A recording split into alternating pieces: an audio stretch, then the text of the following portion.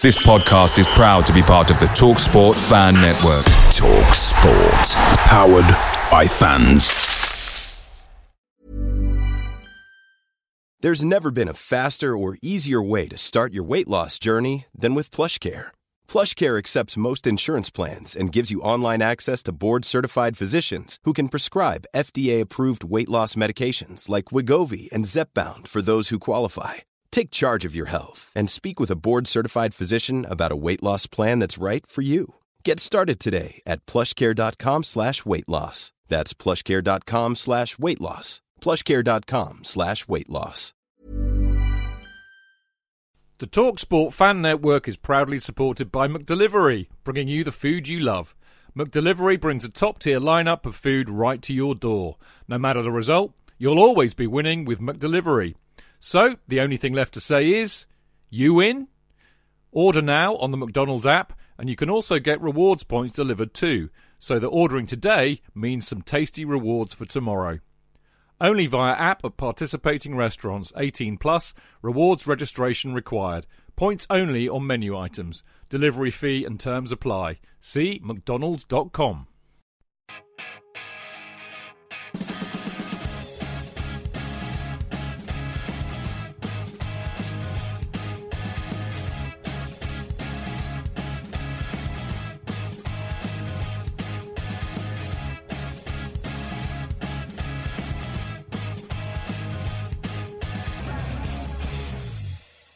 Welcome to the Chelsea Fancast. This is your old Uncle Stamford Chidge in a...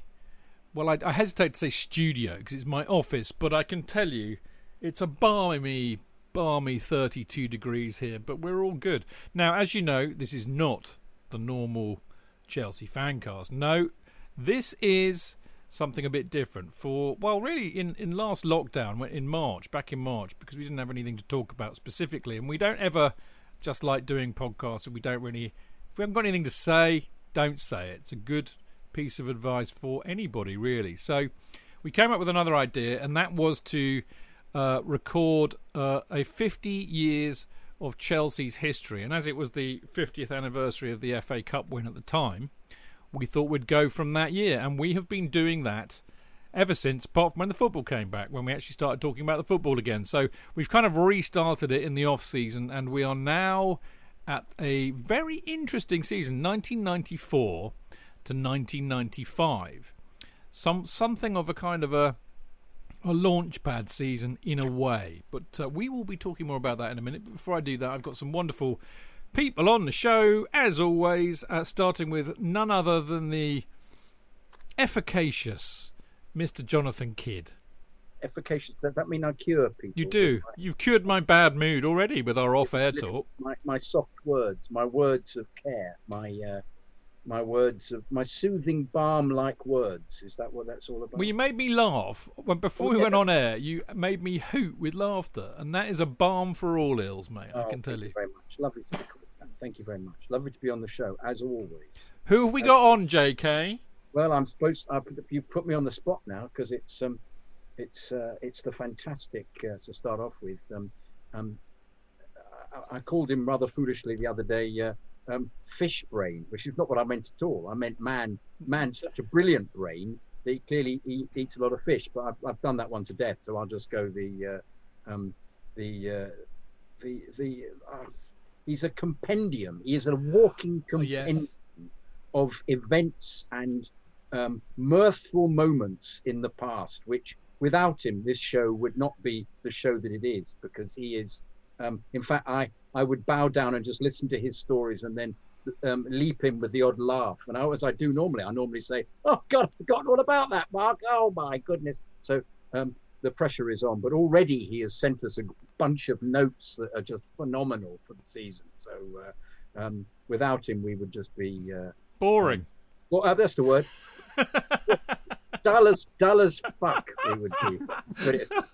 But anyway, so we've got the great Mark Meehan, who I honestly say, but I can honestly tell you, Mark, each time you're on, and the more that you know, the more inadequate I feel, and the more that I just completely bow down to your excellence. I mean, quite fantastic. You, as well as being a complete and utter knowledge, you are such a wonderful supporter of the club. I just completely, I'm sorry, there's far too much eulogy going on here. But at the same time, I'm constantly taken aback by these stories and your dressing up and your ability to come up with this great gags and ideas for what happened in the past, and also things that I've seen, not knowing that you were the instigator of. It is quite remarkable. So if I was wearing a hat, I would doff it to you, and that's enough grovelling and blowing smoke up your ass. But there you are.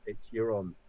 Thank you very much, Jonathan. You've set a very high bar already this evening. And I've just had my dinner, and I can assure you I did have fish this evening. Yes, it's become a Monday routine. I've got to have fish on a Monday now. Most Catholics would have fish on a Friday. I now have fish on a Monday because I'm doing the Fancast.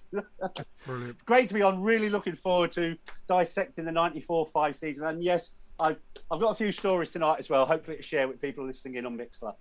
And of course, we now have as well, without we wouldn't have any Instagram, and he's a youth in comparison with us oldies, and he comes in with a freshness and an effervescence that is denied to us by our appalling longevity. And it is, of course, the magnificent Dane Whittle, I have to say, is wearing an away shirt we'll be talking about. And what I love about him, he looks absolutely fantastic in this shirt. I know we're on radio and you can't see it, but it makes me realise actually that of all the shirts, this one has a great value as something to wear, not only to prove that you were around in that period and have been supporting the club since that period or before, but actually it's so different to anything else that's ever been that it is a great piece. It's something to wear, I think, almost regularly to a game.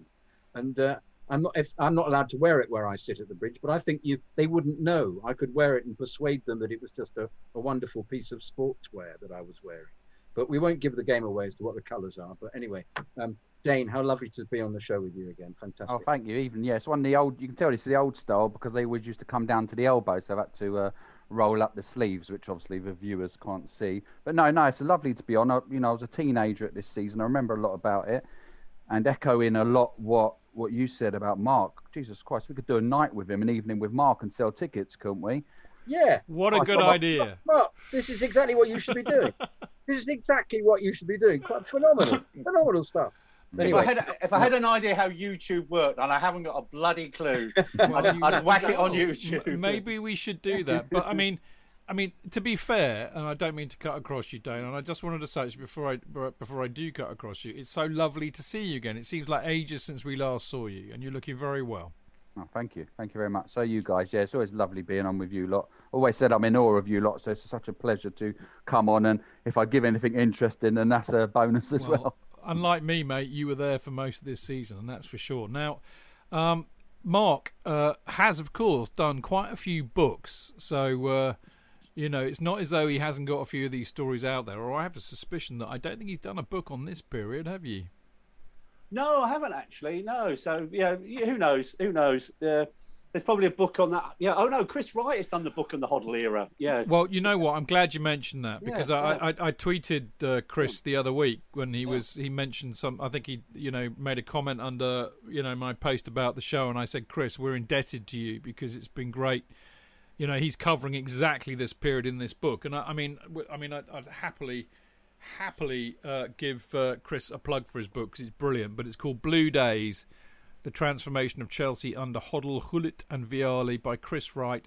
And of course, it can only be published by one company. It's a Gate 17 publication, but I'm sure you can get it from Amazon. And as Marco always says, lots of good bookshops and some pretty rubbish ones too. So there you go. Now, there we go. So me, JK, Mark Meehan, the lovely Dane Whittle, are going to go on a roller coaster ride down the memory lane that is 1994-95. Now, before we do that, as JK was actually alluding to a minute ago, with Dane's shirt, we always kick off these kind of retrospective shows with a look at what kit the team were wearing. And the interesting thing is that really the home kit hasn't changed much at all since the last year, apart from, of course, one very important change, which is it's now got cores, which I have to say really confused me at the time. I wasn't sure whether it said cools or what, or Coos? It was very unclear to me because I had no idea. Why would I know that there was an American lager named Coors? Because I don't drink that muck. I drink proper lager. Anyway, JK? To be fair, there was an advertising campaign on the box at the time which was pushing Coors. So it did, for those of us who watch TV and went to the matches, it was pretty easy to make the comparison. I hate to... If you were doing neither at the time, which I'm beginning to suspect.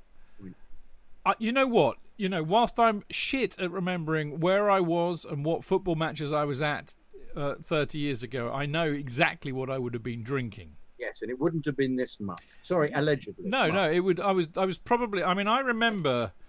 around, actually no, because by this time I'm married and buggered off out of London, but early 90s, late 80s, early 90s, when I was living in Lots Road, I was certainly drinking Holston Export, and we used to do, because we were so bored basically, none of us were married, so Friday night we would do the Holston Export and Wild Turkey nights. So we would start at one end of Fulham or Kings Road and just have a pint or two and a couple of Wild Turkey chasers and just work our way down all of the bars. And it used to get... Invariably, one of us would usually get arrested or thumped. If we did it on a Saturday and we weren't going to the match and we ended up in the Black Bull, one of my mates... I know one of my mates got thumped there one night. He looks like Rodney off Only Fools and Horses. He's a lovely bloke. I love him to pieces. And he was innocent as the day is long. But my mate John T, who was as guilty as the day is long, would always get one of us into trouble. And that night Mark got thumped in the Black Bull, probably by somebody I know now, which is the huge irony of it. But there you go. Yeah. Anyway, this is the thing with this show. Coors was also, they were selling it in the bars as well, Chidge. Yes. Were they? So all in all, yes, it was difficult to get away from what it was. But you know that this is kind of, you know that, dear old Winston Churchill had that period in the kind of early 30s that they call the wilderness years. Yes. Well, this was my wilderness years for Chelsea. Yes. I have to say it's slightly my wilderness years because despite having a season ticket, I couldn't remember any of the games at all that I watched, which is worrying. Completely worrying. I remember McClare scoring the third goal for United, putting me into complete despair after we got back to 2-2 at the home game. But all the others, they're only sort of flashes of memory. So I'm waiting for Mark to say something, and I will then go, "Oh God, yes!" Well, I'll tell you what. Hold it for a second. Let me get through the kits. Yeah, sorry. Okay, because I'm just saying this is the beauty of these shows. I'm supposed to be telling you all about the kits, and me and JK have already meandered off on some personal bloody anecdote and story. And this is no. To be fair, we went via Coors. We did, I know, but that's just so typical. Go on. I'm going to let Mark come in, and then I'm going to carry on with the kits. Yeah. No, I'm just going to be a bit of information about Coors. They actually came from the same family as the Scottish and Newcastle brewery. So Coors is obviously, as we know, an American lager, but actually it was brewed in the UK by Scottish and Newcastle who brew and still do Newcastle Brown. So I have not seen Coors lager since the '95 season, and it was an awful lager. But I've seen it recently. It's come back. Yes. I've seen it in pubs recently, and as an advertising came, that's it, Dave. Coors Light. Yeah, it's Coors Light they're selling in the pubs now, and I hadn't seen it for years, and it's resurrected itself as well. Yeah, so pissy lager, real dreadful drink. I don't know if it's any better now. I think I might have had one pint in the Matthew Harding Low in '94, never again. I thought the idea was that you had proper Coors, and then you had Coors Light, and you could go, "Oh, this is the light version." Not just putting out light. You've got no idea what to compare it with, have you? Well, it was muck. Anyway, obviously we got Coors on the home shirt now. Otherwise, the kit looks pretty much the same. The interesting thing is we have a slightly different kit for Europe. I can't really see what the difference is. It looks exactly the same. Somebody will tell me in a minute. I mean, I know we wore white socks rather than the white socks with the red and blue flashings, as they like to say. Mark, you've got an answer for this.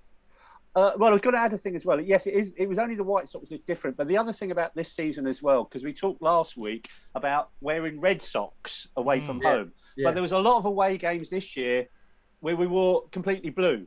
Yeah, we wore white socks at home. We wore blue socks in a lot of away games this season. So it was almost like mirroring sort of like what we did in the late '60s, the 1967 Cup final against Tottenham. Yeah. Right, well, okay. So basically, Coors have replaced Amiga as a shirt sponsor for 3 seasons. But, of course, the big news this season is, I mean, it's so funny. I mean, it is known as the Marmite kit because either you loved it or you hated it. Dane has got it on tonight, got the shirt on tonight. But 1994 saw the launch of the Tangerine and Graphic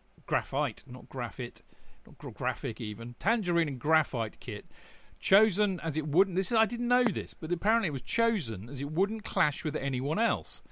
That's why we only had one away kit that season. In fact, it lasts for 2 seasons. It was from 94 to 96. And anyway, apparently the club had released 3 kits in the last year or two, and they didn't want to, can you believe this? It's never happened now. They didn't want to stiff us with another shirt. Mark's poking his nose. He's not buying that at all.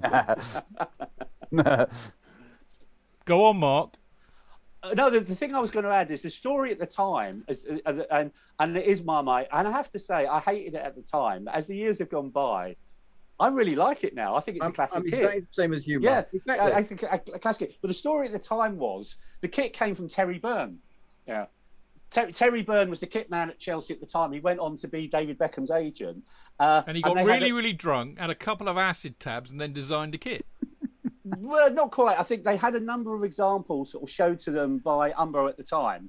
And rather than actually consulting with fans, so again, from a marketing point of view, you've got 3 away kits as a design. Why don't you sort of contact all season ticket holders and members and say which is the best one? The most popular one would therefore sell the most shirts. Allegedly, Terry Byrne, because he was the kit man, so who did the club ask? They asked the guy that looks after the kits what was the best one, and he went for the Graphite and Tangerine. Now, I have no idea if that is true, but that was a lovely rumour at the time. Well, there we go. Well, but it was met with universal detestation, wasn't it? Let's be honest. It really was. Everybody went, "Oh my goodness, what is that kit? Oh wow, what?" But then the reality is, as I was saying earlier, it's so individual that you actually think, bloody hell, that's great. I'd love to wear that. No, I still think it looks like sick. Dane, okay. You're wearing it, and you love it, don't you? I know you do, because we've had this chat before. It looks good, in it. Actually, like the other two said, I think I originally just bought it at the time because it was what you did. I was young, I was a teenager. You bought the home shirt. I think I already had the home shirt from the previous year that had Commodore Amiga on it. So then this naturally was our new shirt, so I just bought it. I haven't shown it much love over the years, actually, and it's like you lot have said, I've just it's just been in the drawer, and it's only in recent years I've actually really started to appreciate it and just seen the worth of it on eBay and just the demand for it on Twitter. People, the youngsters tend to really like it, and there's lots of really good actually replicas made of it. And I've never actually worn it to a game, I don't think. It's different. You can even tell because I think it was the first time that we had the apart from the badge, we had the sponsor and the Umbro sign within the shirt. So it's not been like ironed on or stitched on. It's within the shirt. I don't think we'd ever had that before, which was it was weird. It's almost like a US shirt. It was It's big though. You can see it's big, mate. I mean, you can still fit into it, mate. Jesus, I mean, I can't fit into shirts I had 3 years ago, let alone 30. But I mean, it was certainly distinctive. You know what? I mean, I think it's funny how this kit thing works, isn't it? Because when I see that kit, and I mean, I know I'm jumping the gun a bit because it's next year, but when I see that kit, I see Ruud Gullit. And I think that's what ferments people's love of a kit in their heads. They associate it with certain players. So, for example, when I see a couple of years down the road, the neck, I can't remember what you would call it, but it was the blue shirt with the collar and a lot of yellow flashings. I see Vialli. When I see the yellow one of that, I see Zola. So I think we associate kits with players, and that's why we love them, JK. When I see this kit, I think of Paul Furlong. Yeah. When I see the other kit, I think of Mark Hughes. Yeah. It's just interesting how we have certain different icons that we look at, or non-icons, because I don't look at this kit because I associated it with not being something I like very much. You'd think we're going to get onto it, but the videos, it was interesting watching Furlong early on. It was all right. We will, as you said. We will, as you said. So there you go. I mean, perhaps, arguably, I mean, I don't know if you lot agree with this, but I think it's probably the most distinctive kit we've ever had by a country mile, right? I mean, that outranks the yellow with black stripes and the I got that one as well. yeah, and the red diamonds. I think that's second, and the other one's third. I think this is the top one. I really do. What about the Castrol GTX kit? It's a great kit. It's a great kit. It wasn't worn often enough. No. It wasn't really. Here we go. I think that's possibly the most aesthetically pleasing kit, the Castrol GTX. Yeah, definitely. All right. Okay, enough of kits. We've done them to death. Now, as you probably know by now, and if you don't, you're hearing this for the first time. Now, we've partnered with 3retro.com on our 50 Years of Chelsea series, and they've got a superb collection of Chelsea retro gear. I think they might even have this particular away kit, but without looking, I can't tell you for sure. But anyway, they're offering 10% off when you use the 3retro10 code. That is the code, 3retro10. And if you order over £50 of merch, you get free UK delivery.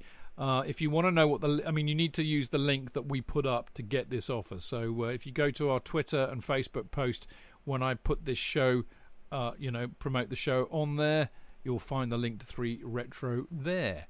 Okay, and talking of kits, actually, I might as well get this plug in there right now. But as you probably know, we've been doing a lot of work with Football Prizes, okay, who basically have a draw every week, pretty much every week, to, you pay about, 4 or 5 quid and you get entered into a draw, and if you win the draw, you win a signed framed shirt. And I have to tell you, this week is just stupendous, particularly when you consider what happened only just over a week ago. But they've got a Gianluca Vialli signed and framed shirt. Gianluca Vialli signed framed shirt. And of course, he was with Italy, wasn't he, when they won the European Championship. Now, the entry for this is £4.95. There's a maximum of 99 tickets. I've got no idea how many are left right now, but they do tend to go like hotcakes. And the entry, or the latest time to get on it, is Wednesday, 7:30 p.m. on the 21st of July. So this is this Wednesday. And again, it's pinned on the Chelsea Fancast Twitter page at the moment. But if you want the link, it's footballprizes.co.uk/product/Vialli. And of course, it is in fact the shirt that I was talking about, the kind of blue, different shades of blue stripes with the little yellow flashings. And that, for me, that shirt smells of Gianluca Vialli. And I can tell you that the smell is beautiful and aromatic. Anyway, right. We need to go and talk about 94-95 now, which we're going to do. Now, as always, we start with a few ins and outs. The ins this year, as JK was alluding to, big signing for us, actually. We got Paul Furlong. I mean, I say big. I mean big because we spent lots of money on him because he was from Watford, which doesn't sound too hot. But we signed Paul Furlong for $2.3 million. We signed Scotty Minto, who had been after for a while, from Charlton for $775,000. Paul Hughes got promoted from the youth. And interestingly, David Rocastle, kind of former Arsenal legend, was a hell of a player when he was playing for them, for sure. We bought him from Man City for £1,250,000. Out went Tony Cascarino, which is kind of a shame because I thought Cas had played quite well to the back end of last season. He went to Marseille for free. Mal Donaghy retired, and I would be interested to hear what the boys say about this, but I was quite disappointed that Neil Shipley went to Southampton for $1.2 million because, again, he was starting to look quite good for us. The Furlong transfer fee was a record for us at the time. But, boys, I mean, JK, what? You mentioned Furlong. I mean, were you filled with excitement at his arrival? Well, yeah, as always, I'm like a little boy at the beginning of every season. You think, blimey, he's, $2,300,000 is going to be pretty big. And he was a large unit. And as we will discover, his initial form was absolutely excellent. And you thought, wow, we bought a pretty good player there. I was impressed. I was disappointed with Cascarino going to Marseille, like you, because I thought he played pretty well towards the end of the season. And Shipley went halfway through, and I didn't understand that either because he looked really rather a decent player. But as we'll find out later, of course, he scores against us when we play Southampton. Typically, that's inevitable. But am I allowed to talk about Rocastle as well? I mean, I thought it's time to talk about the transfers. Yeah, I thought the once again, the first few games of the season, he was fantastic, really fantastic. And I thought, wow, they've got a real combination of players here that is going to set the league alight. I mean, I'm going to bring Mark in a second. I'm just going to say one thing, which is a very easy thing to say in hindsight. 30 years of it. I look at though. I mean, at the time, I was very excited that we'd got Rocky actually, because I thought he was a superb player. I was very disappointed that we got rid of Tony Cascarino. But in hindsight, I'm looking at him going, well, that's not, Hoddle's in charge. He's had a year. Those are not the kind of signings that are going to set us alight. If you think about it, a few years before, we bought. I know he was absolute awful, but we bought Robert Fleck, Andy Townsend, people like this. Well established, really quality Premier League players by now. Of course, next season it kind of changes, and then the next season and the season after that, it really goes up a gear. But I think you look back in hindsight, and I'm thinking, well, that's actually a bit disappointing, really. But he still spent $4 million. I know. And I think the major one was Hoddle said, I want a centre forward. I want something who isn't Cascarino. I mean, in the end, I would have kept Cascarino, who was playing really, who seemed to be ultimately a better player than Furlong. But we I mean, the other interesting thing when we compare it to now is that we did have a lot of good young players coming through, and they were coming through, and we had a pretty good squad already. He then didn't play them though, did he? I know, but Burley certainly made a few. But Dow and hang on. What I'm talking about, not necessarily coming through this season, but I mean, if you think that Burley was coming through. Frank Sinclair had come through, Eddie Newton had come through. We'd had quite a lot of youngsters who had come through and really now established players in the team. And I'm going to have a quick chat with Dane to see what he thinks about the transfers, and I'm going to go back to Mark because I know Mark wanted to come in on something. So, Dane, what was your feelings about the transfers in and out? I was quite optimistic. I know we'd lost the cup final, but I was coming into the season. You could sort of try and see what Hoddle was trying to do. I believe Furlong had a good season. It was in the division below with Watford. He scored 19 goals. And even David Rocastle. I know David Rocastle had struggled at Man City and Leeds, but I was in awe of him because he was my era. He was a champion, and we didn't have a lot of champions who came to Chelsea. This was a league winner. I thought it was an ambitious sign. In hindsight, now I think he had injuries which ended the career at Leeds and then Man City, and they sort of caught up with him at Chelsea. But similar to Hoddle.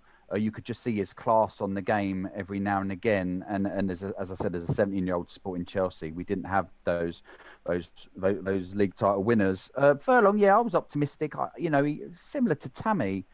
I think he would make good runs. He used to make good runs down the wing, which would allow Wise, Spencer, or Steen, give them space. He would take the centre backs out of positions. He had a good start and a good end. But I wasn't, very optimistic. It's Scott Minto as well, a very attacking left back, probably like Lasso, ahead of his time. These would have been really good left backs, 10, 15 years later. And I knew a few teams were after him. He was at a good age. I think Scott Minto was 22, 23. Again, Rocastle, although we was talking about his injuries and his struggles, he was still only 27, which was a good age. Furlong, 26. So I was optimistic with these signings, but you were right, Chidge. A couple of seasons before when we bought Fleck, a lot of teams were after him. We did that stupid deal with Tottenham where we didn't bid for Sheringham and they didn't bid for... we didn't bid for Sheringham, they didn't bid for Fleck, and obviously we got them. But it'd be interesting to know if Mark or you guys knew if we was... Obviously, I can't remember at the time if we close or interested in getting someone else or any deals fell through, because obviously, there so many deals fall through each year that we don't hear about. Mark? No, I thought I agree with Dan. They were good buys. In terms of the transfer window, there was a lot of talk about Furlong at the time because of the goals he'd got the previous season. He got 19 goals. So I think there was high hopes for Furlong, and there was other clubs after him as well. And obviously, we talked about last week's show about people being sued by Ken Bates for speculating that, heaven forbid, he was actually involved in any transfers. This did look like Glenn Hoddle transfers. He got the players he wanted. I joked last week that we bought the wrong Charlton left back. Well, actually, we bought the right Charlton left back this time. Minto was a player of talent and promise. And actually, Rocastle was a class act, and Hoddle would have known him, so these are Glenn Hoddle chancellors, and on the surface they were good players. Furlong, JK Furlong started really well. He played with both feet. He was good in the air. He was good first touch. So there was a lot riding on Furlong being a success. The only paranoia would be with our track record with Fleck. There probably was a few nervous Chelsea fans thinking, well, have we got a top-class striker or have we got another Robert Fleck? And obviously, during the course of the season, over the next couple of hours, we will probably debate, the highs and lows of Paul Furlong's sort of 93-4 season. I know. I can't wait. I've got the notes, as you all have too, and I know what you said, so I can't wait for that little bit to come in. Mark, there was another bit of kind of, strange business in a way in the pre-season, wasn't there? Which is worth talking about. Oh, this is really sad. We talked about it on a previous show, and obviously, the events of Anfield that day, with Dean Saunders. Well, Paul Elliott took out his private prosecution against Saunders, and sadly, he was not successful. And okay, we haven't got time to go through all the people who provided evidence either for Saunders or for Elliott, but clearly, sorry, there's a phone ringing. It's the same ringtone as mine. I nearly went to grab my phone then. That freaked me out. Yeah. Hopefully someone will answer. It's Ken Bates on the phone, mate. It's Ken Bates ringing me again. Yeah.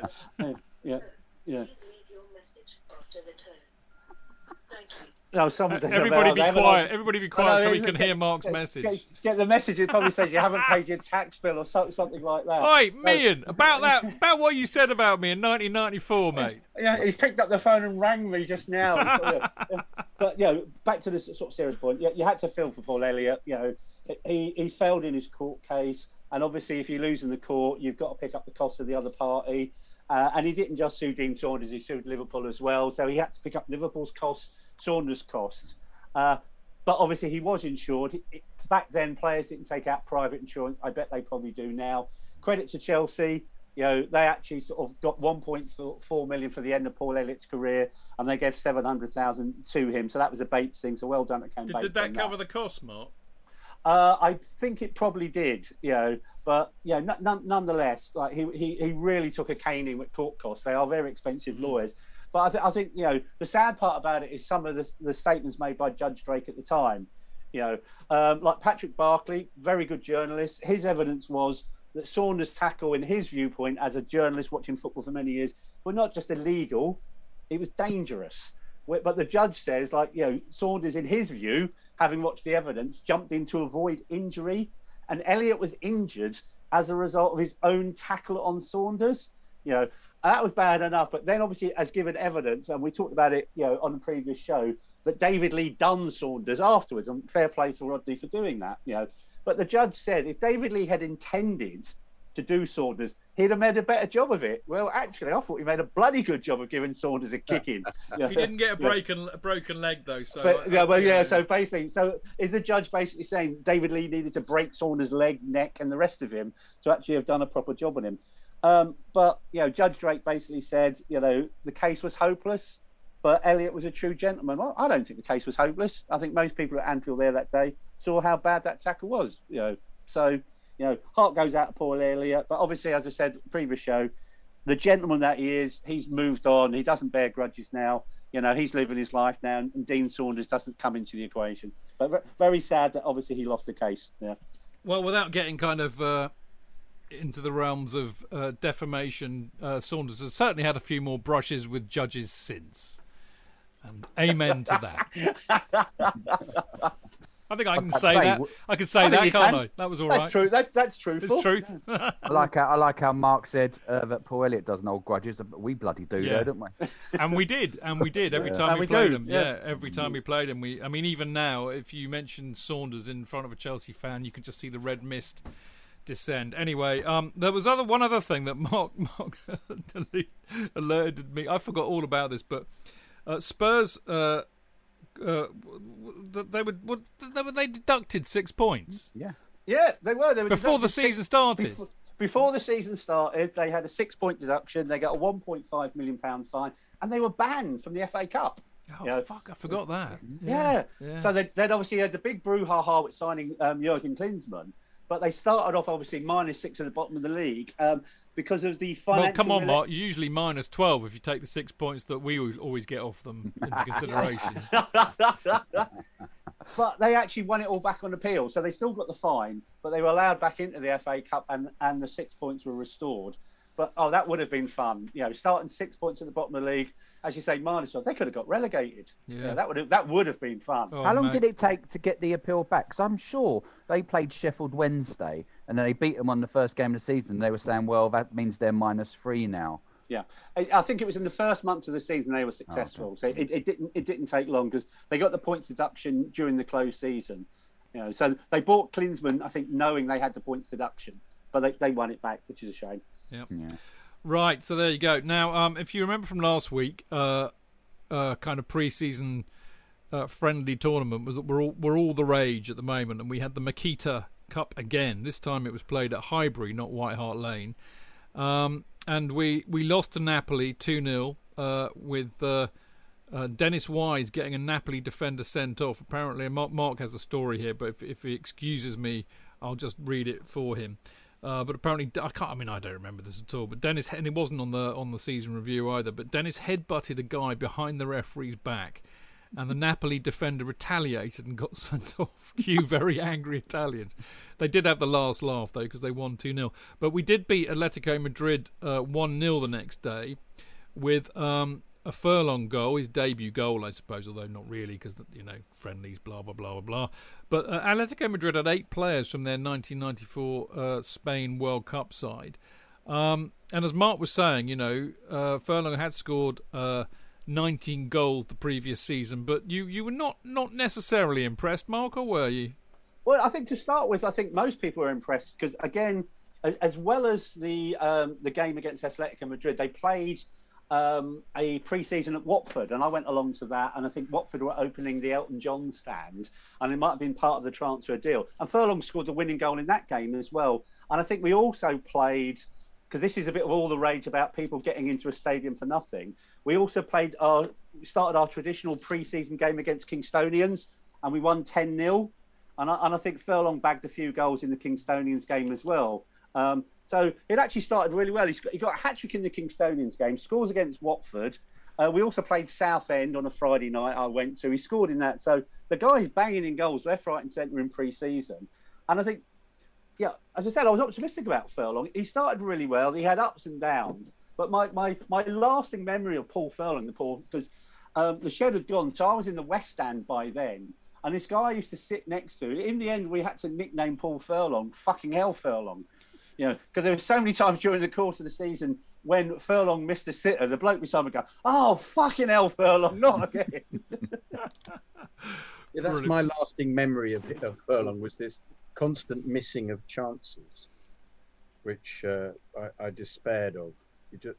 What I found interesting with the first 4 games of the season, he was hanging in the air, he was getting into good positions, he was making these runs down the wing, he was crossing. You thought, this is a really good player. And then the curse of the Chelsea forward descended upon him, didn't it? Well, he's clearly a follower of tradition, JK. and the other thing I would say as well is, and this is quite, because obviously we'll talk later about John Spencer's season. This is Johnny Spencer's season.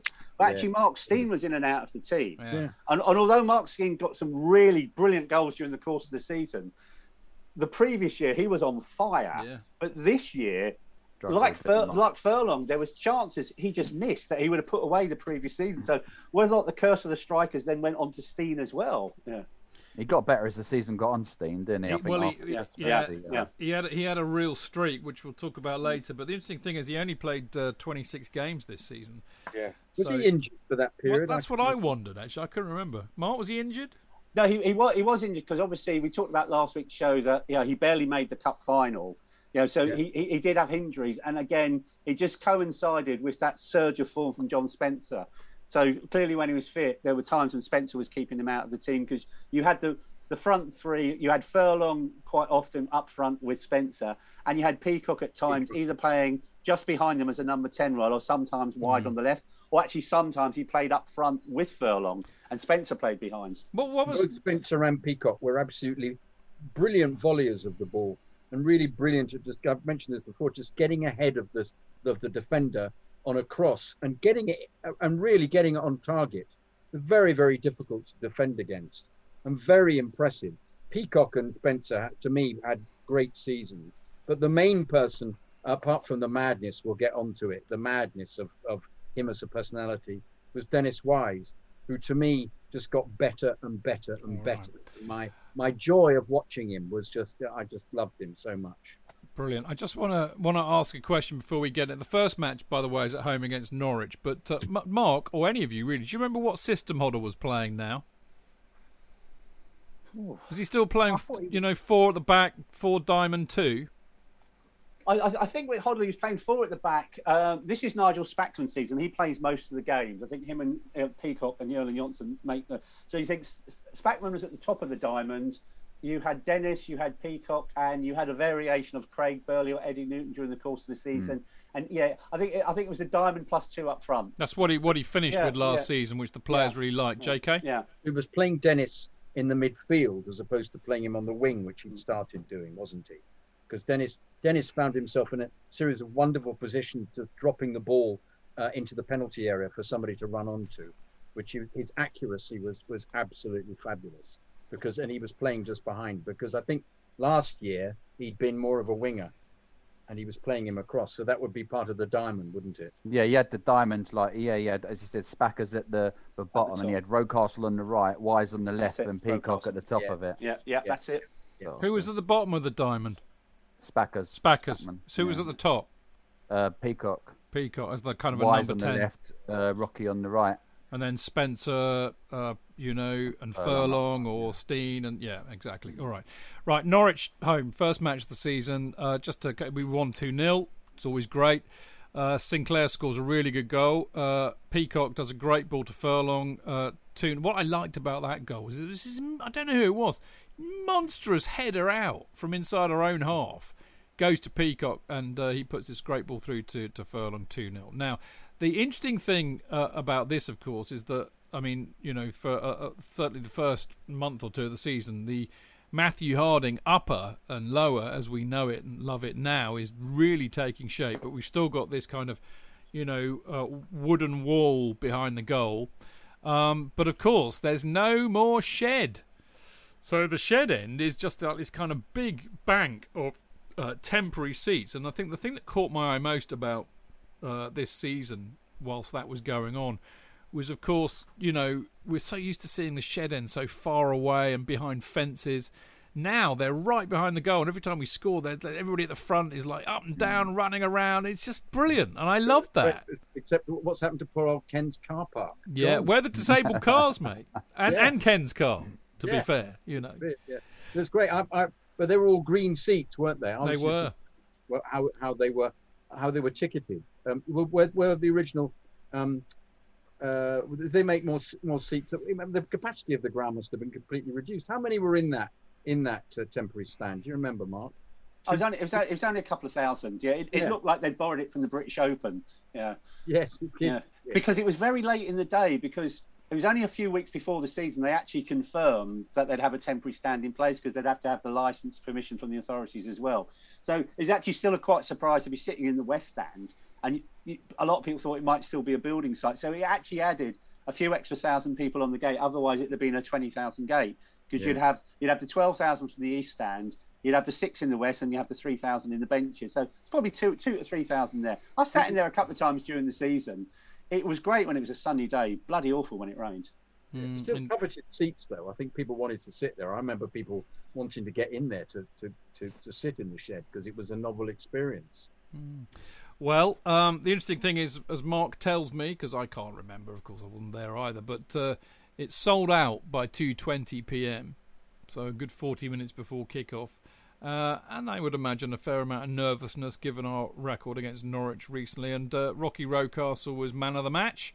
And as I said, Paul Furlong scored on his debut. Now, the next match was up against JK's favourite team, Leeds United, away. Who was there? I was. Okay, Dane, you get first dibs. This was a nutty, mad, mental match.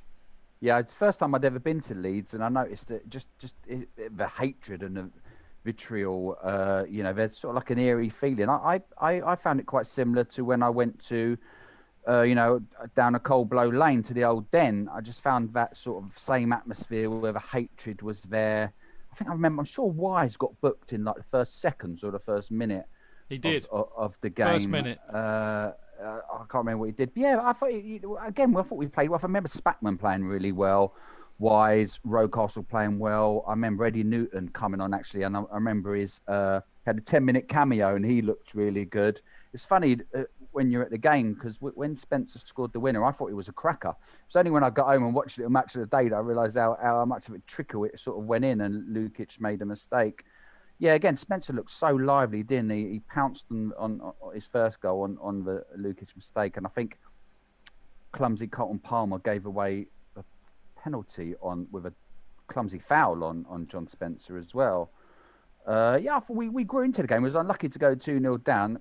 Bloody homegrown Noel Whelan scored. I remember that, and they kept on singing his name, made a real fuss about him being a local. I'm sure he was a local boy. I think he come through their youth system. Do you know what? He's really nice. He's really nice. I had him on a show I did donkeys ago, and he was just so pleased and happy that he managed to get some media time, and he Facebook friended me, and he's actually really lovely. Oh, good for him. Yeah, I saw a picture of him recently, and I hadn't seen anything about him for 25 years. I think he was out of something to do with Father's Day. He was, for some reason, it was on my timeline. But yeah, it was a great day, really great day. And to say we were 2-0 down, 2-0 down, 3-2, 3 p.m. Saturday kickoff, great. Yeah, brilliant. It was. And I mean, you probably remembered as well for, 2 Spencer goals, but both of them really down to Lukic errors, the last one going through his legs, and of course always something to laugh about. Next match, City at home. It's pissing down with rain. I don't know why. It seemed to piss down with rain all the time this season, and I think largely because the God had decided to have a laugh at the expense of everybody sitting uncovered in the shed, perhaps. But it was pissing down with rain. Peacock, this was great because Peacock gets us off the mark with a 1-0. For 1-0 after 4 minutes. Wisey, a great chip goal from outside the area, and great build-up and one-touch passing for 2-0. And then there was a Vonk. I think it was Vonk. Was it Vonk who scored an own goal? Yeah, Vonk. Vonk. Yeah, how can you forget Vonk? Bless his heart. Yeah, Vonk scores an own goal, and we're 3-0 up, and that's how it finished, and we're up to 5th. I mean, JK, I presume you were there? Yes, of course. I didn't quite understand. We win the first 3 games of the season, we're up to 5th. I know. Doesn't make any sense. Surely we're joint top, aren't we? It's 9 points out of 9. Well, it depends on. Well, do you want me to look at the table? Is it alphabetically? I have the mighty Bounder Friedale on. JK, I think for some reason we were a game behind. So other teams had played 4 games and we'd played 3. Yeah. Makes sense. Exactly right. Newcastle United are on top with 12. United second on 10. Forest third on 10. All of whom have played 4 games. We're equal with Liverpool, but below them on goal difference. So there you go. Interestingly, Spurs are 6. No sign of a points deduction there at all. Chidge. JK! In all the years you've been following Chelsea, you hardly ever miss a match, home or away. But how would you feel if you couldn't be there and it's not on TV? Oh, Chidge, I'd be bereft. Inconsolable. The thought of missing my beloved Blue Boys live. It's all too much. I know, JK, I know. It's all a bit too much, isn't it? Yes. Well, panic not. NordVPN have come to the rescue. They have? Yep, NordVPN allows us to watch any match, even if it's not on live TV here. They do? Yeah, they do. With just one click, they switch your virtual location to a country which is showing the match, and they act as your cyber bodyguard whilst online, protecting your personal data and sensitive info like card details and passwords. Oh, wow, great. But yeah, I bet that'll cost me a fortune. Actually, JK, it's only the price of a cup of coffee per month, and you can use your account across 6 devices. It's a bargain, JK, and best of all, no more tears for you. Oh, thank you, NordVPN. I'm so happy I could cry. Where do I sign up, Chidge? Well, to get the best discount off your NordVPN plan, go to nordvpn.com/Chelsea Fancast. There's no risk with Nord's 30-day money-back guarantee, and you'll help support the Chelsea Fancast. The link is in the podcast episode description box. Away days are great, but there's nothing quite like playing at home. The same goes for McDonald's. Maximise your home ground advantage with McDelivery. You in? Order now on the McDonald's app. At participating restaurants, 18 plus, serving times, delivery fee and terms apply. See mcdonalds.com. Interesting, but there you go. All right, so that's October done and dusted, and then we go into Newcastle. Of course, it all goes Pete Tong. Good side though, very good side. Well, Newcastle. this was the kind of the year of the. I'd love it. Yeah, isn't it? Andy Cole was a different beast for Newcastle. He was amazing. He cried when he left. The rumour was he cried when he left them, and he was joining Man United. Was this the I'd love it season? I think that's the following season. The following season? They bought what's his name? What's his name? Asprilla. Yeah, they brought Asprilla. Yeah, not Sarsaparilla. Asprilla. Mate, it might have been actually 2 seasons later because Les Ferdinand was with QPR this season. Yeah, and they had Ferdinand then as well. So did they buy him the same season as Asprilla? I don't know. Maybe. I mean, they finished 6th this season, so it definitely was. This is the season that Blackburn Rovers won it. By the way, okay, sorry. Spoiler alert. Yeah. But they did. All right, so Newcastle, we lost 4-2. Andy Cole scores the first goal for Newcastle, and as the boys were saying, a rather good. That's a great goal, it was, wasn't it? Peacock makes it 1-1 after 15 minutes. Really soft pen to Newcastle, which Robert Lee takes. Karine saves it, but Raoul Fuchs scores. Fox, not Fuchs, not to be confused with the German. Fox scores the rebound. Great header by Furlong to make it 2-2. Robert Lee scores again, makes it 3-2, and Cole makes it 4-2. So we were in the game, for a while, but it was they were a much better side on the day. We had 4 bookings that day, and Wisey was sent off. How did I miss that? What was Wisey sent off for? The usual, probably. Tweaking a nipple? Who can say? Nobody seems to remember. Can I just wax lyrically about him? I thought he got better and better. This is when I started to love him as a player. I thought he was great, but I just loved his ability to chip in, centre all the free kicks, classy free kicks, never wasted corners, never wasted anything. Absolutely spot on with his passing. Brilliant shot with either foot. A wonderful player. Dennis Wise. Yeah, we're going to the beginning of it. We're going to talk a lot about Wisey because I agree with you, JK. I think. Brilliant. I mean, without kind of, walking before we can run or running before we can walk. I actually think the reason we didn't do so well in the league this season was because Wisey wasn't available for periods of it. Because I think he's becoming one of our most, if not our most important player. Yeah. Right, hang on. We've got Dane and then Mark. So I googled it quickly, and it said Hoddle strips Wise off the captaincy after he is sent off for foul and abusive language at Newcastle. Oh right. He later gets the captaincy back, but as punishment for foul and abusive language, he thinks he should have showed more leadership. Okay, so is that what you were going to say, Mark? I was going to, Dan and I on the same page. I just went to the Bounder Friedale and clicked on the press report. Oh, right, yeah, I didn't. You beat me to it by Nat's cock. Now, Pete Sampson on Mixler, by the way, says that the Shed Temporary was built by the same company that built the one for Pink Floyd gigs at Earl's Court. The one that collapsed. Same old Chelsea, same old Batesy. Now the next match is for those of you who are lucky enough to be there, is quite a seminal match, really. It's because as you all probably know, this is not going to giving anything away. This season is utterly defined by the fact that we had a great run in the European Cup Winners' Cup, because of course we'd lost the final, the FA Cup final, to Man United the season before, but because they won the double, we took their Cup Winners' Cup place in Europe. So we're in Europe for the first time since 1971, and boy, how excited were we! It's pissing down with rain again. But we have this. The other thing, I think actually throughout Europe, Mark or Dane or any of you will correct me, but we pretty much, it was covered by BBC, because I kept getting the wonderfully dulcet tones of Barry Davies commentating. But we had the perfect start. Furlong scores after 1-0. 2 minutes later, you're getting this brilliant Chelsea are back, Chelsea are back. Why have we been away? Why did they keep singing that? This was something that happened quite a lot in the season. I didn't get it. I kept thinking... Because of Europe. I reckon it's because of Europe. We're back in Europe. Disagree with me if you dare, but I think it was all to do with that. We are back. We're back where we belong, competing at the top. Right. That's what it's about, mate, isn't it? Okay, all right, I got you. It's all right. I didn't mean to sound as obviously aggressive as I did then, but I was feeling it, JK. Yeah.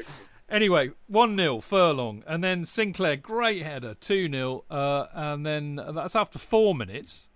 So we're sitting pretty. It's all going absolutely lovely, and then Zizkov basically scored with an absolute world. I'm just trying to...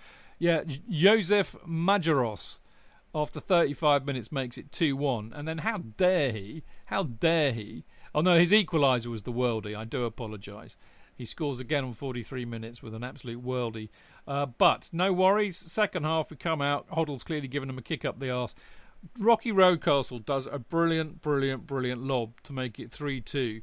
And I remember years ago when I did a big programme for Sky One, and we featured... it was the Greatest Goals Against Man United programme that I made, and one of the goals that Arsenal scored against Man United was by Rocastle, where he did this sublime chip over Schmeichel. Didn't everybody, to be fair. But this goal reminds me of that. It was as good, if you ask me. That's 3-2. And then just the cherry on the top of the cake was Dennis Wise scoring an absolutely great goal. 30-yard shot in off the underside of the crossbar. 4-2. So, Mark, no doubt you were there. I was in the East Stand Upper that night, and obviously that was a good bit of ticket buying on my part because it absolutely pissed down with rain.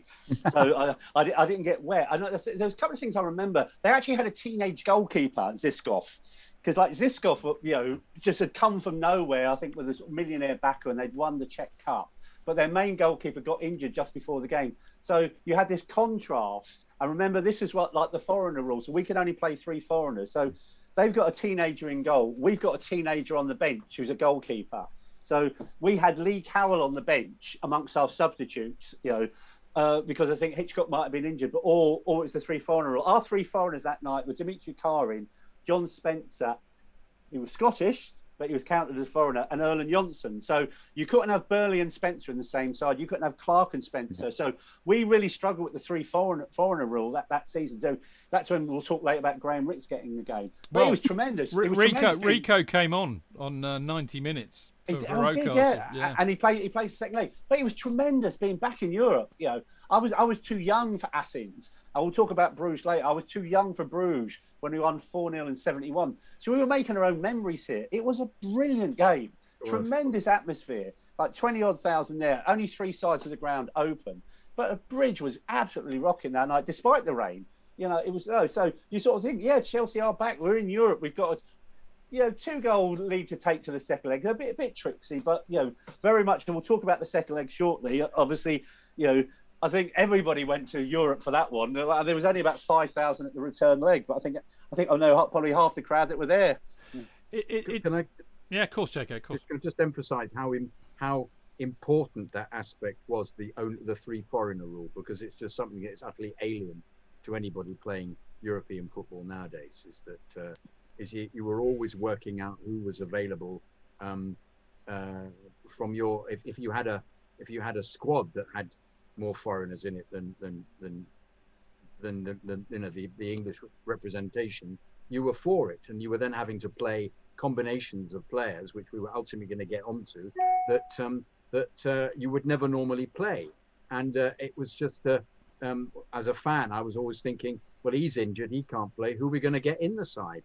Playing really quite impressive European sides, and yet we're having to stick with, as they did as well. They had to play the young teenager in goal. But I thought that was something that was really important, because it then has its distinct relevance the further we go in the competition, with the people who then come in and prove themselves as being really up for the job.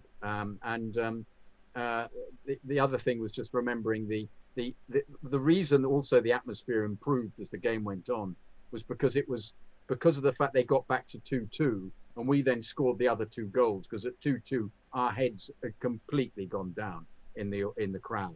And the fact that we then got back with a Rocky goal and then another great goal, I think it was Wise's goal, wasn't it, off the crossbar? That made the atmosphere go absolutely through the roof because we'd scored the 2, lost the 2, and then came back again. That's why the evening was even better. I remember was the joy of coming back from 2-2.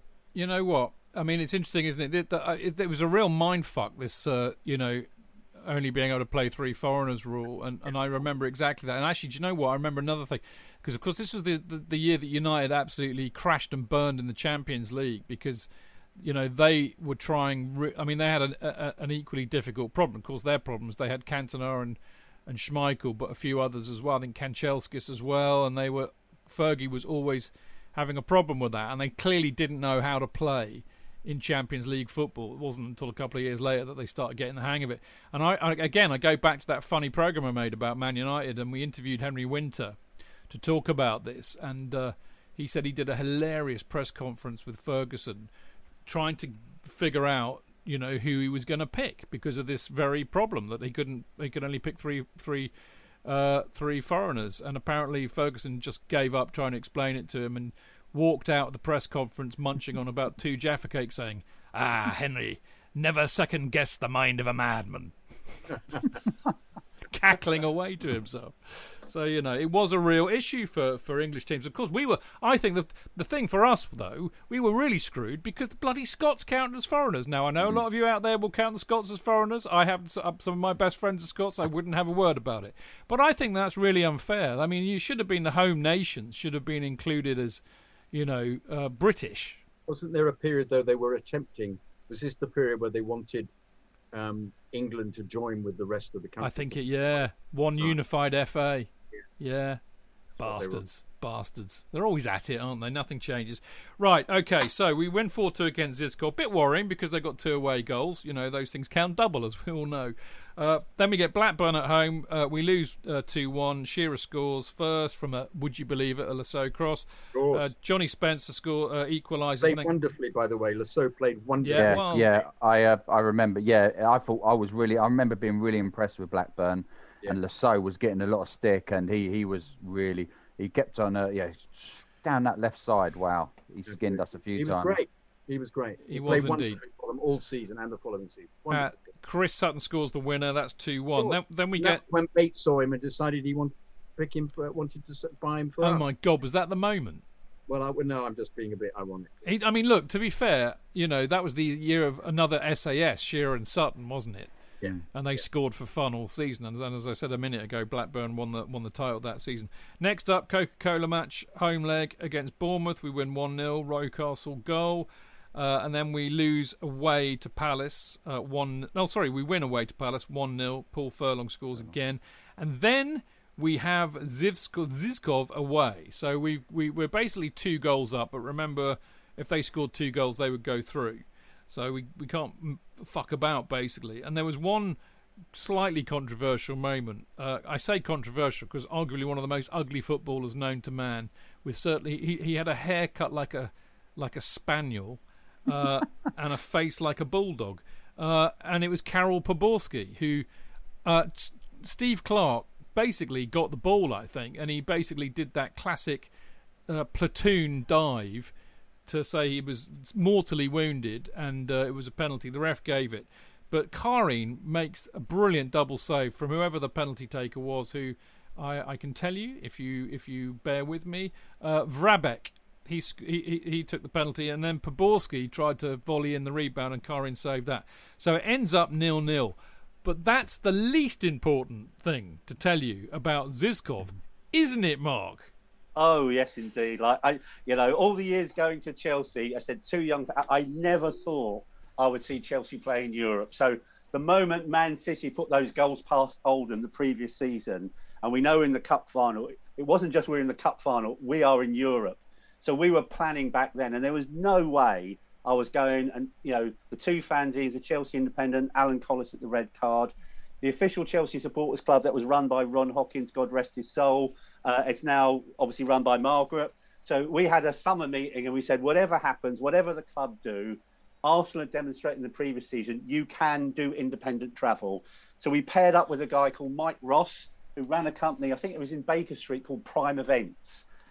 So all the propaganda coming out of UEFA and the club was, if you went by your own steam, you wouldn't get into grounds, you'd get all that nonsense. We said, sod it. So we booked up a 3-day trip to Prague, beautiful city, for £310 at Prime Events. We were staying, ironically, in the Hotel Victoria. So that wasn't actually in Prague. It was probably a distance out of Prague, but you could get the metro in. And again, as part of that propaganda to stop people travelling, and I do believe it to this day, for some bizarre reason, the authorities conspired, and I felt sorry for Victoria Žižkov here, because this was their cup final. Chelsea coming to their ground in Prague. So they moved the game hundreds of miles north to the Polish border to a town called Jablanek. So they were really putting barriers up to stop fans travelling. And on the basis, they said that Žižkov's ground of 8,000 was far too small and basically had no floodlights either. Well, that was complete and utter bullshit, because Jablanek's ground was even smaller than Žižkov's, because some of the guys actually went over to Žižkov's ground because we were there for 3 days. And actually, it had floodlights. And also what they did is they moved the game to 5 o'clock. So if you had booked a flight, as often people do for a European trip, on the morning of the game, there's no way in God's green earth, you would get up to Jablanek in time for kickoff. Although, to be fair, some people by the skin of their teeth made it, flew into Prague and paid for taxis up to Jablanek and back. The resourcefulness of Chelsea fans was absolutely incredible. But the club was saying in all the programmes leading up to the game, there'll be roadblocks on the way to Jablanek. You'll get stopped by the police. You'll be turned back. And the other thing which we haven't got to yet is obviously the match ticket. If you don't go with the official club, you won't get a ticket for the game, and all the tickets will be printed. This ticket, is invalid in the hands of an English supporter. Now that bit was true. The other bits weren't true. So we've done our 3 days in Prague, 13p a beer, and that was in the days where it was probably like a couple of pound a pint over here. So 13p a pint was absolutely fantastic. Really good couple of days in Prague. We then get the coach up to Jablanek. And we meet our guide, who actually has got the tickets for the game. So there's 50 of us on the coach. They hand out the tickets on the coach, and it's got that stamped on there. You still have that paranoia kicking in. Will we or won't we get in? You get up to the turnstiles, and they're not like normal ground turnstiles you push to get through. These were open door. You just walked in. So most people have got tickets from the Jablanek game have still got the perforated ticket without the tear-off strip, because they never handed the ticket in. So we get inside the ground. It's like one main stand, and the rest is terracing, a bit like an athletic stadium, a bit like Crystal Palace Athletic Stadium. So so we've got in, and we just sit in the main stand in the seats. But whose seats are we in? We're in Ken Bates' seats. So Ken comes along and tells us to fuck off, as Ken would. But we stay in the seats. It's absolutely fine. So we sit behind all the press boys. And obviously, the game was unimportant. We got through. The only thing I remember about the game, apart from Karim's penalty save, is every time Žižkov got a corner, they played "We Will Rock You" by Queen. Every time, and then when they got the penalty, they played "We Will Rock You."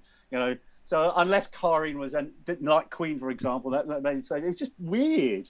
There was hardly any, to be fair, Žižkov fans there. It was predominantly Chelsea. More armed police than I think I've ever seen at a football match. So it was a 5,000 crowd. I'd say at least 3,000 Chelsea and probably 3,000 armed police as well. But obviously we went back to Prague after the game, had a night in Prague, and I felt sorry for the people that decided to go with the club, because there was 2 ways you could go with the club. You could do an in and out flight for £210, or you could do a 2-day coach trip from London to Prague for £110 non-stop, apart from toilet breaks.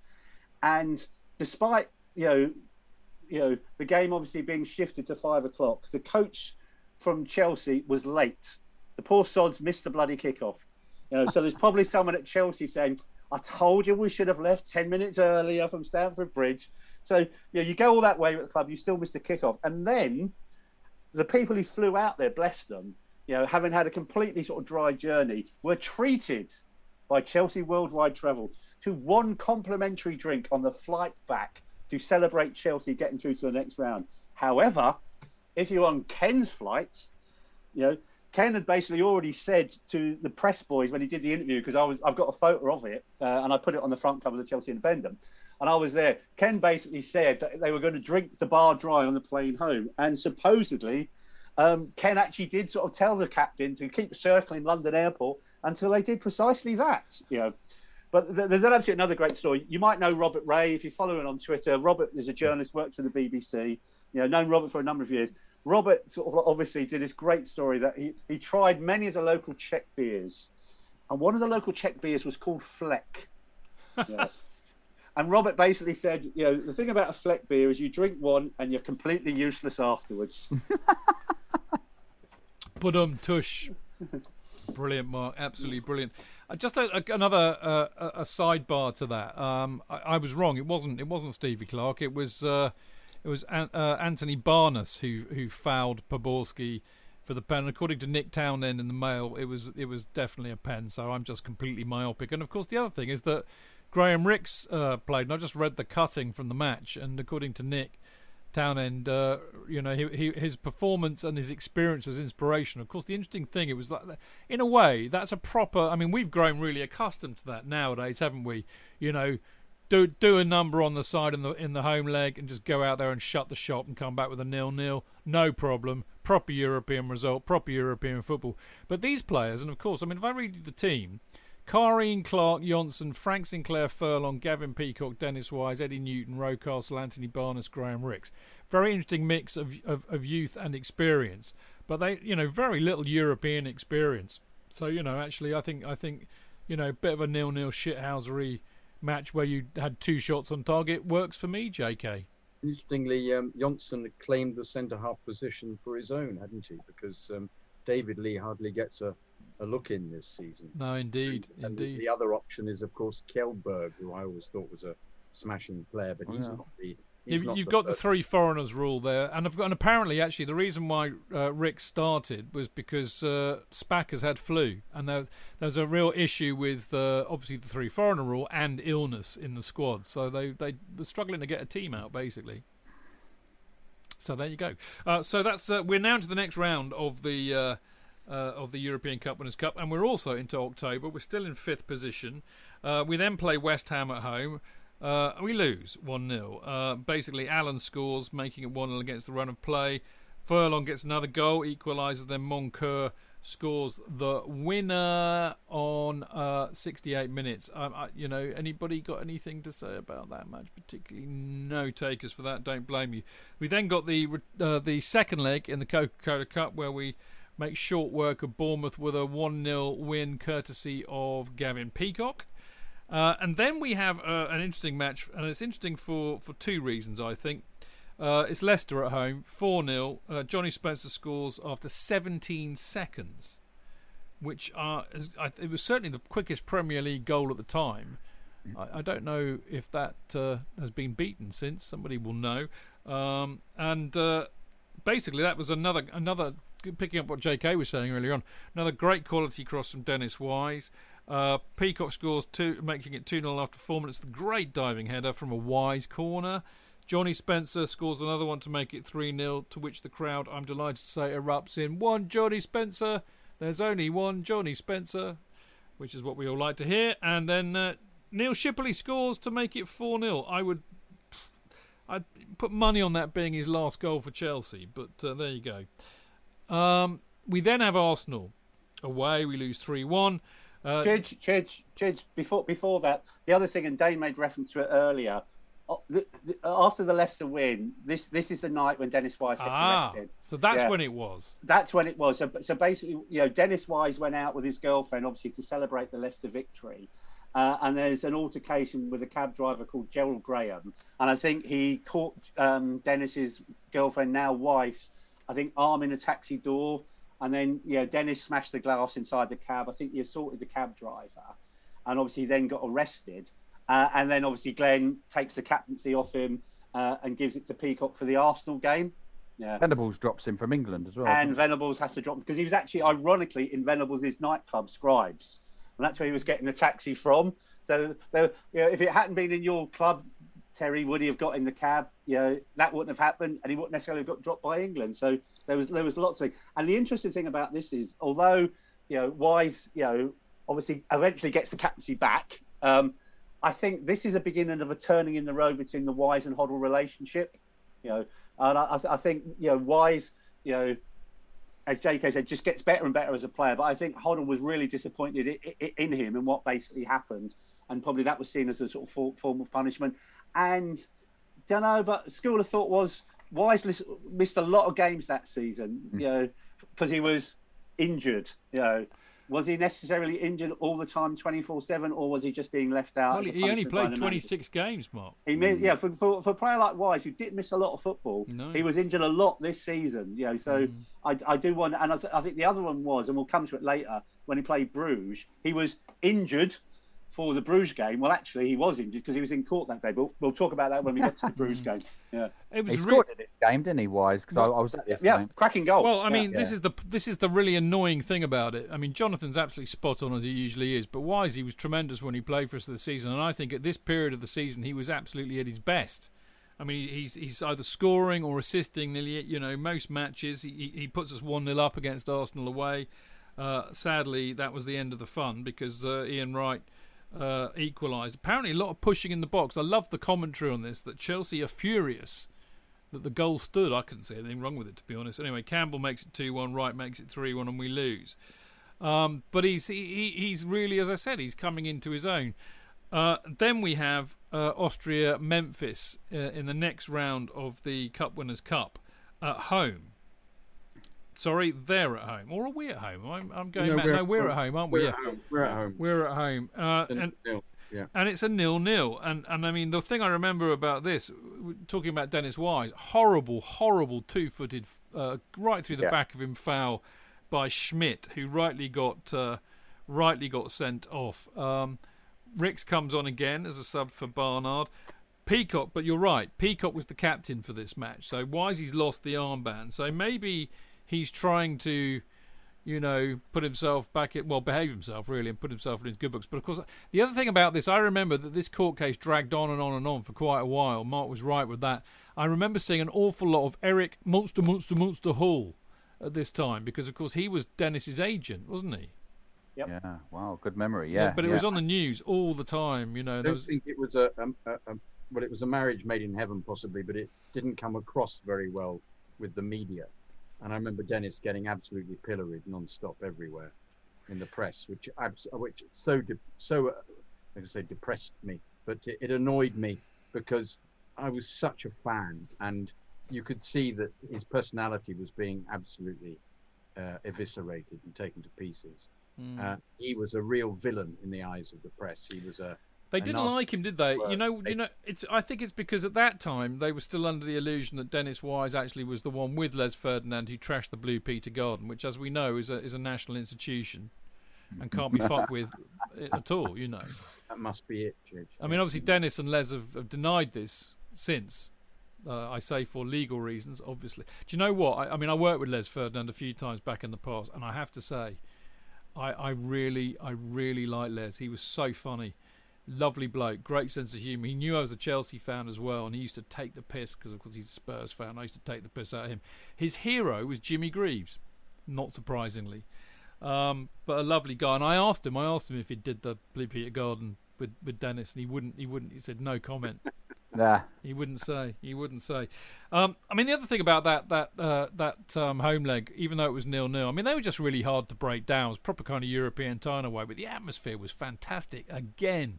Great rendition to keep the blue flag flying high. Now, when you consider that that's with a temporary stand in the shed and no stand at all with the Matthew Harding, the racket that we were making is to be applauded. That the East stand was full for the first, which before it was rarely full before that, but because of the lack of numbers in the crowd, you got the West stand and the East stand were to capacity, which meant the atmosphere was even better because all the songs were coming down from the top. So JK's right. You also had people sitting in the East stand that never sat in the East stand before. Yes, yes. Who liked singing. Yeah. Indeed, yes, he did. Yeah. Talking some of the North stand, boys, Mark. No. I think what you had, because the shed had gone. Yeah, people had to relocate. There was only 1 or 3 places. The new shed stand, the temporary stand, there wasn't enough space in there. Although it was great in there, because the other novelty about being there, you could run down the front every time Chelsea scored. Yeah. Yeah. But so basically, the only other place you'd go was the west or the east. Yeah.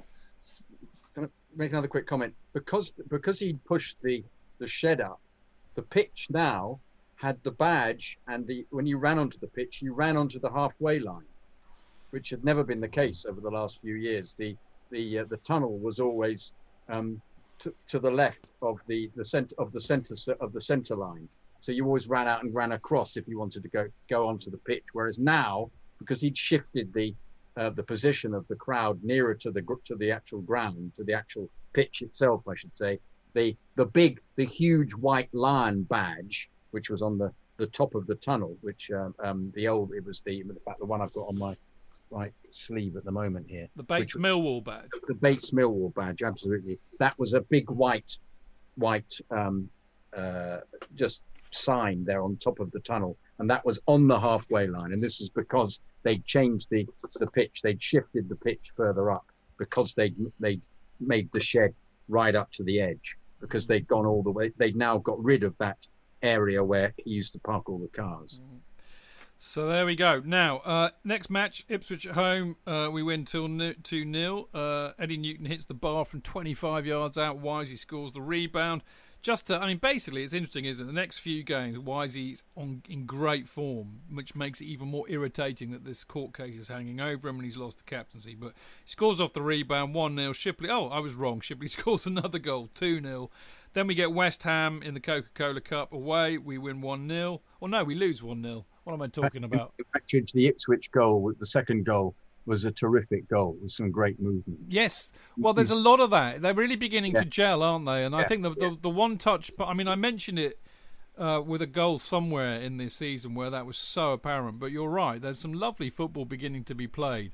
Yeah. The Hoddle way is beginning to work, I think. And that was very apparent. And also, having somebody as speedy and skillful as Spencer up front was really a bonus with that situation. And also with Peacock. Peacock's ability to get the ball in very quickly from angles, as well as being such a good volleyer, was also something very, very commendable about him as a player. He'd wriggled into a situation and you think, what's he going to do? And but in that moment where you're thinking, what's he going to do? He'd have crossed the ball from an angle he just didn't think he was going to do that. And it was the fact the ball was getting very quickly into the box. And Johnny Spencer was always good at anticipating that. It was a very good combination, those two. Yeah, he seemed like Peacock's goals dried up a bit this year, but he become more of an all-round player, I thought. Very creative. Indeed. Yeah, very creative. Always moving, going from left, going to right. Good passing. As you said, he could wriggle out of situations and dink a little ball in. I think he became more of an all-round player that season. I think he's playing him in that position at the top of the diamond. It makes sense that that's happening, isn't it? He's not the striker. He's more of a creator. I liked him as a forward though with us. I agree.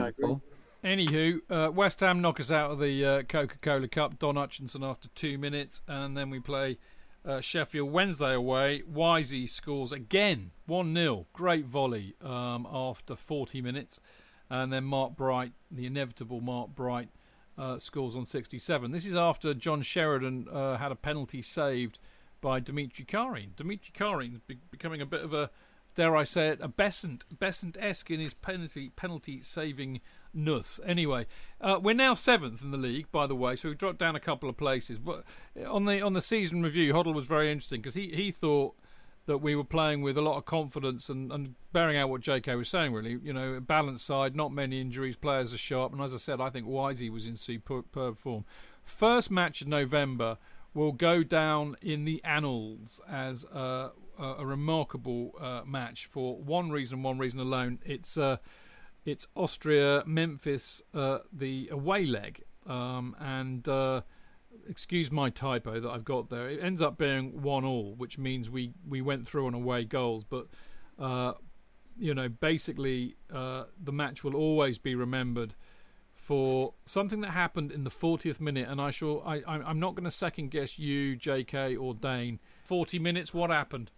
Oh, John Spencer, and this is my one. You know, there's games you miss in the history of football. This is one of my many regrets. I did all the European games this season, home and away, and for work commitments, I missed the Austria-Vienna game, and that was probably the best goal, of that European campaign, where John Spencer runs from one end of the pitch to the other with half the Austria. I'm going to say Vienna, not going to say Austria Memphis, stupid bloody sponsor's name. He'd shaved his barnet. He was going towards Diego Costa style beforehand. And that goes down as one of the great goals, of that season. One of Johnny Spencer's great goals as well. And a real back-to-the-wall European performance, led by our captain that night as well, which was Nigel Spackman, playing at the back. Again, that's the three foreigners rule again. He was half, wasn't he, Mark? He was centre-half. Andy Myers playing on the left-hand side as well.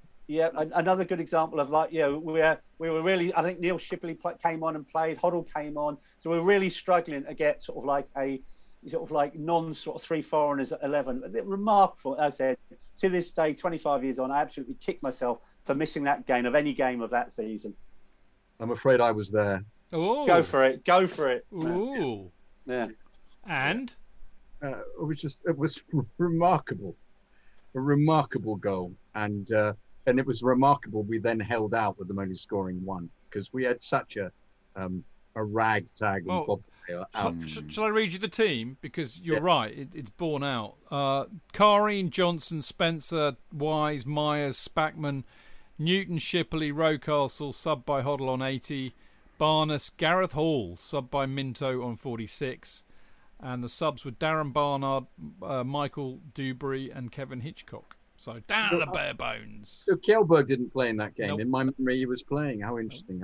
I've forgotten that. When I looked at the goal that on the review we've been watching, I didn't realise that it had been a shot that had then hit the Chelsea player that Spencer then ran onto. I just had this vision of Johnny Spencer just running the length of the pitch with the ball. I don't know how he got the ball, but it was good to see because I don't think I've ever seen it since.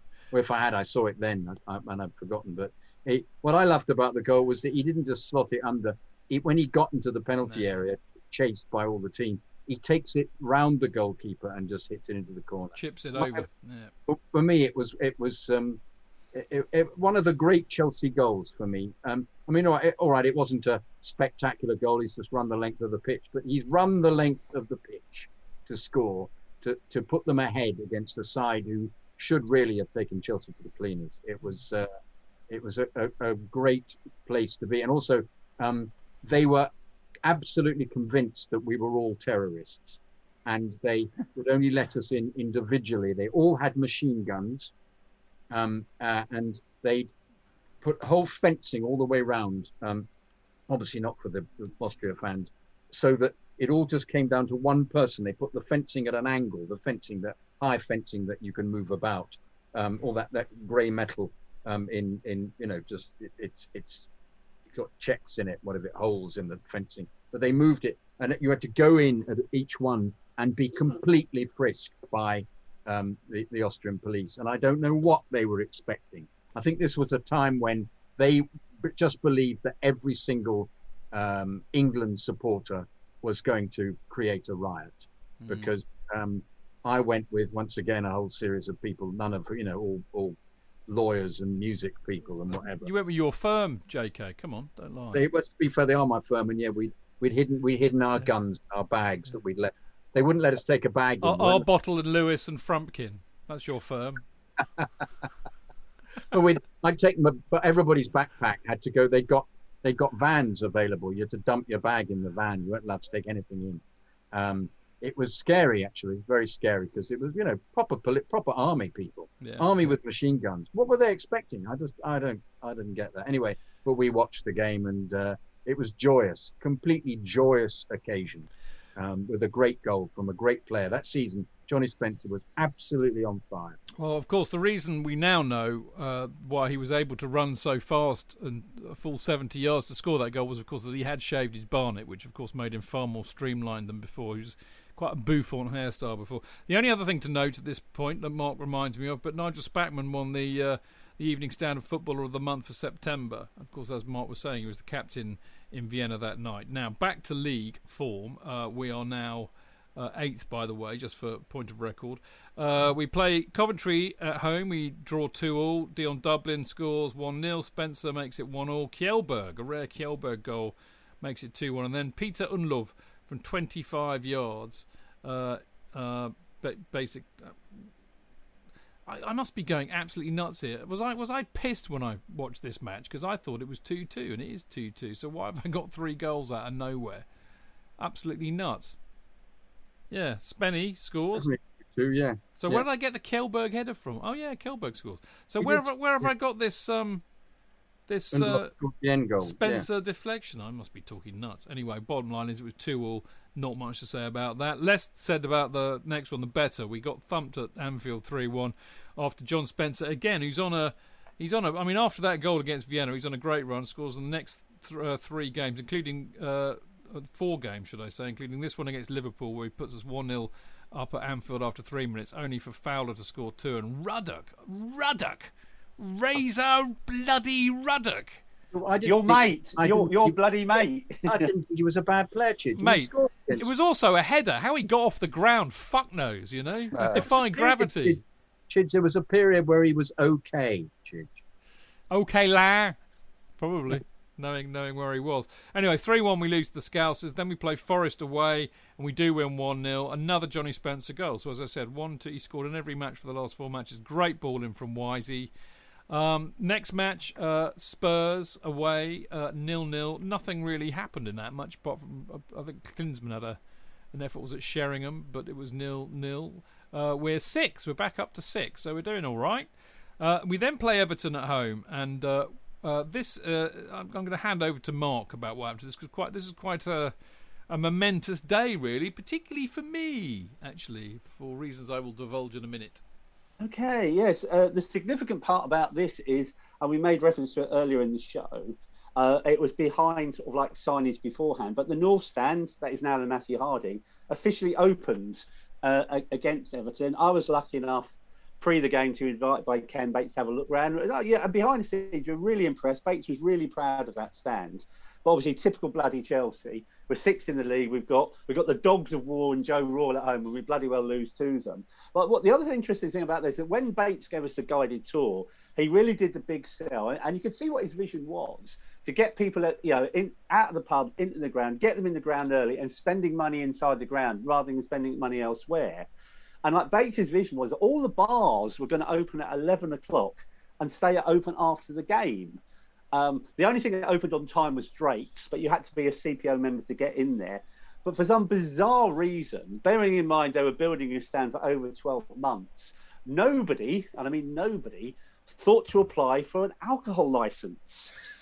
So we opened the grounds, to Everton, loads of thirsty Chelsea fans, and you can't get a bloody beer till January because some silly sort of forgot to apply for the alcohol license. So, a real missed opportunity there. But it was great.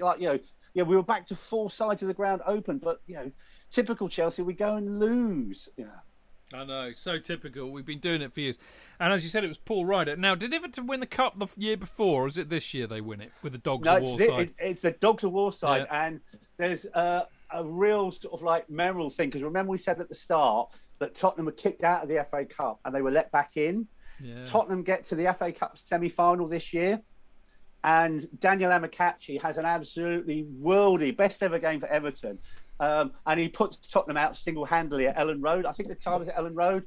So I think everyone was worried that Tottenham were going to get to the FA Cup final, but clearly they don't because the year doesn't end in 1. But yeah, Everton went on to win the Cup 1-0, and Paul Rideout scores the goal in the Dogs of War final. And I remember when I did a piece, I cut that together for some other program I made, and I cut it to Killing Joke Dogs of War, which seemed very appropriate, and nobody had a clue what the music was I was cutting in, but I didn't care. It was perfect for it. Right, so we're now 8th, as I said. We're going into December, and we kicked December off with a 1-0 win away to Southampton in the Dingley Dongley Dell. Furlong scores, Wise another assist, and then we go to Norwich and we lose 3-0. And that was a bit of a... I mean, Norwich are a decent side in this time, aren't they?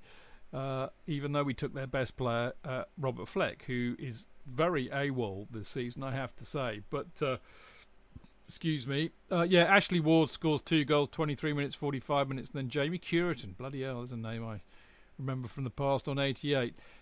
Pretty comprehensively dicked there, I think. Would I be right in that was anybody silly enough to be? There. You were there. Norwich, yeah. Tell me more, Dane. I did. I think I did. I can remember doing Forest away, Southampton away. So I did a couple of really good results and good performances. Stupidly, I went to Norwich, which in those days was like going to Coventry away as well. And yeah, we got absolutely, like you said, 3-0. And I remember, a couple of seasons before going there and losing 2-0. And I think, why do I freaking bother come to these places? It was obvious what was going to happen, and it was crap. You can't really say fairer than that, Mark. Yeah, I agree with Dan. I was there as well. I think the only consolation, we were absolutely dick that day. Ashley bloody Ward, Jesus Christ. The only consolation that day, pre and post match, there's some bloody good pubs in Norwich.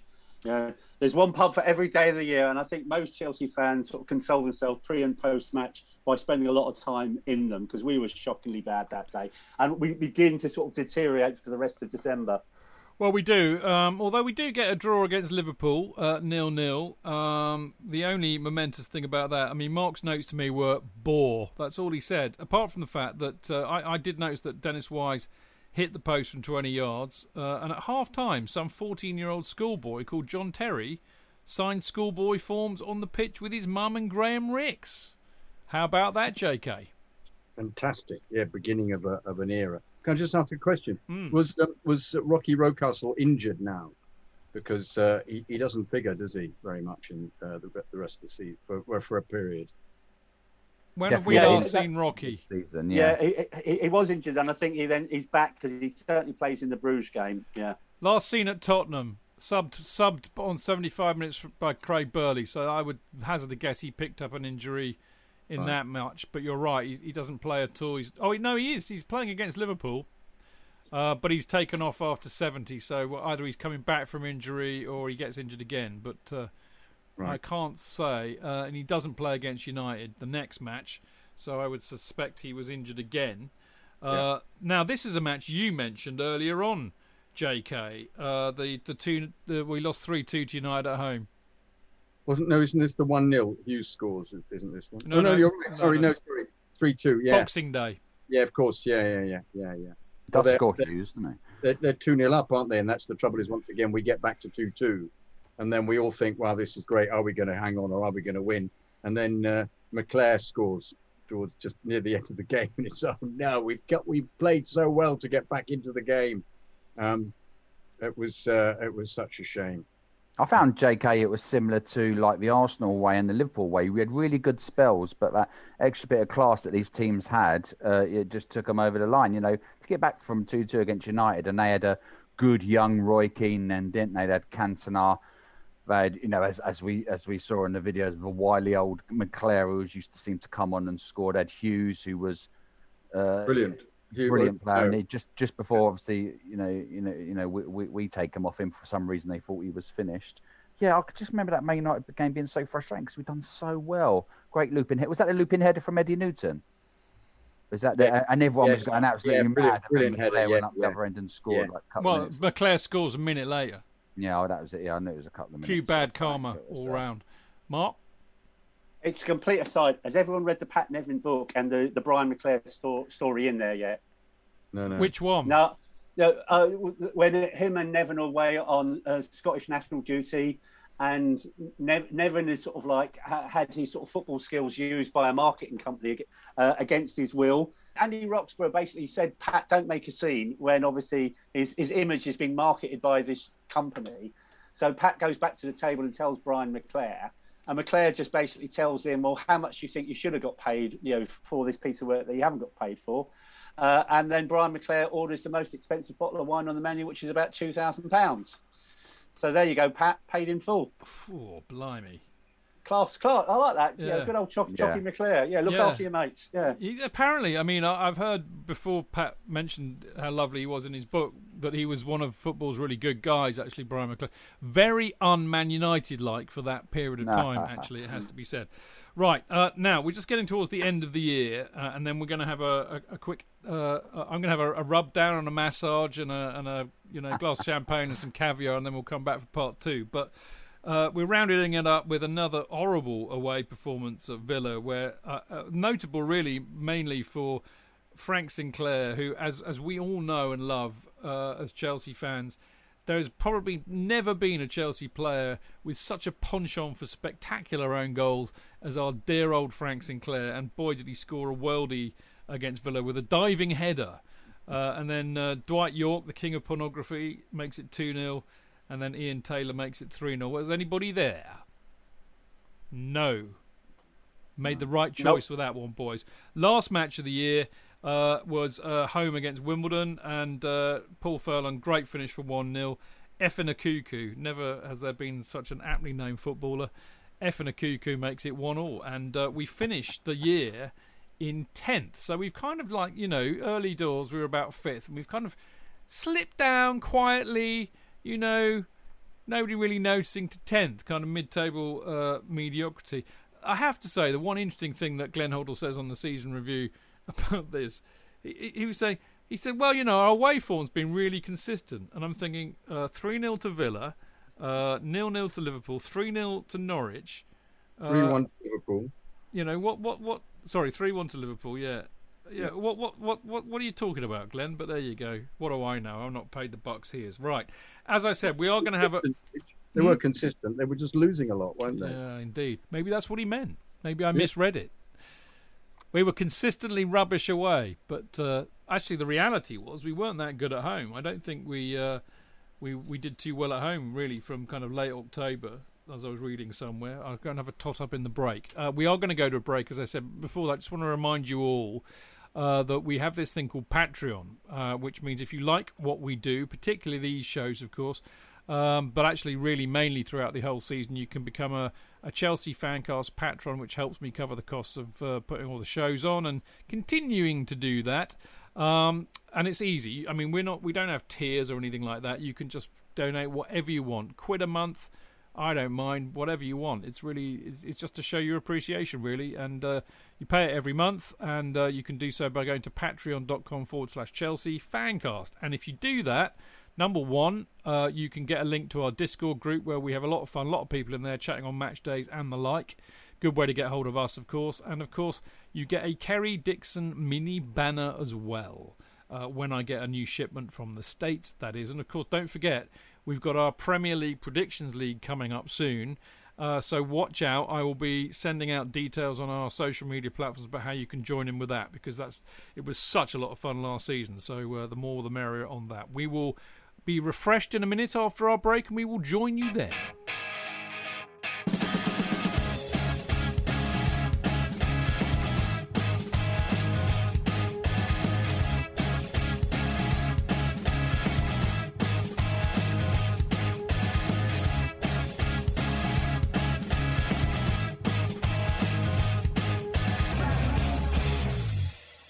It's the 90th minute.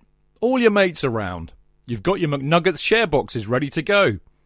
Your mates already got booked for double dipping, and you steal the last nugget, snatching all 3 points. Perfect.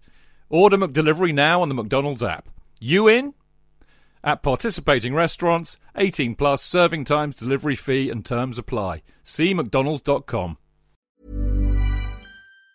Planning for your next trip? Elevate your travel style with Quince. Quince has all the jet-setting essentials you'll want for your next getaway, like European linen, premium luggage options, buttery soft Italian leather bags, and so much more. And it's all priced at 50 to 80% less than similar brands. Plus, Quince only works with factories that use safe and ethical manufacturing practices. Pack your bags with high-quality essentials you'll be wearing for vacations to come with Quince. Go to quince.com/trip for free shipping and 365-day returns.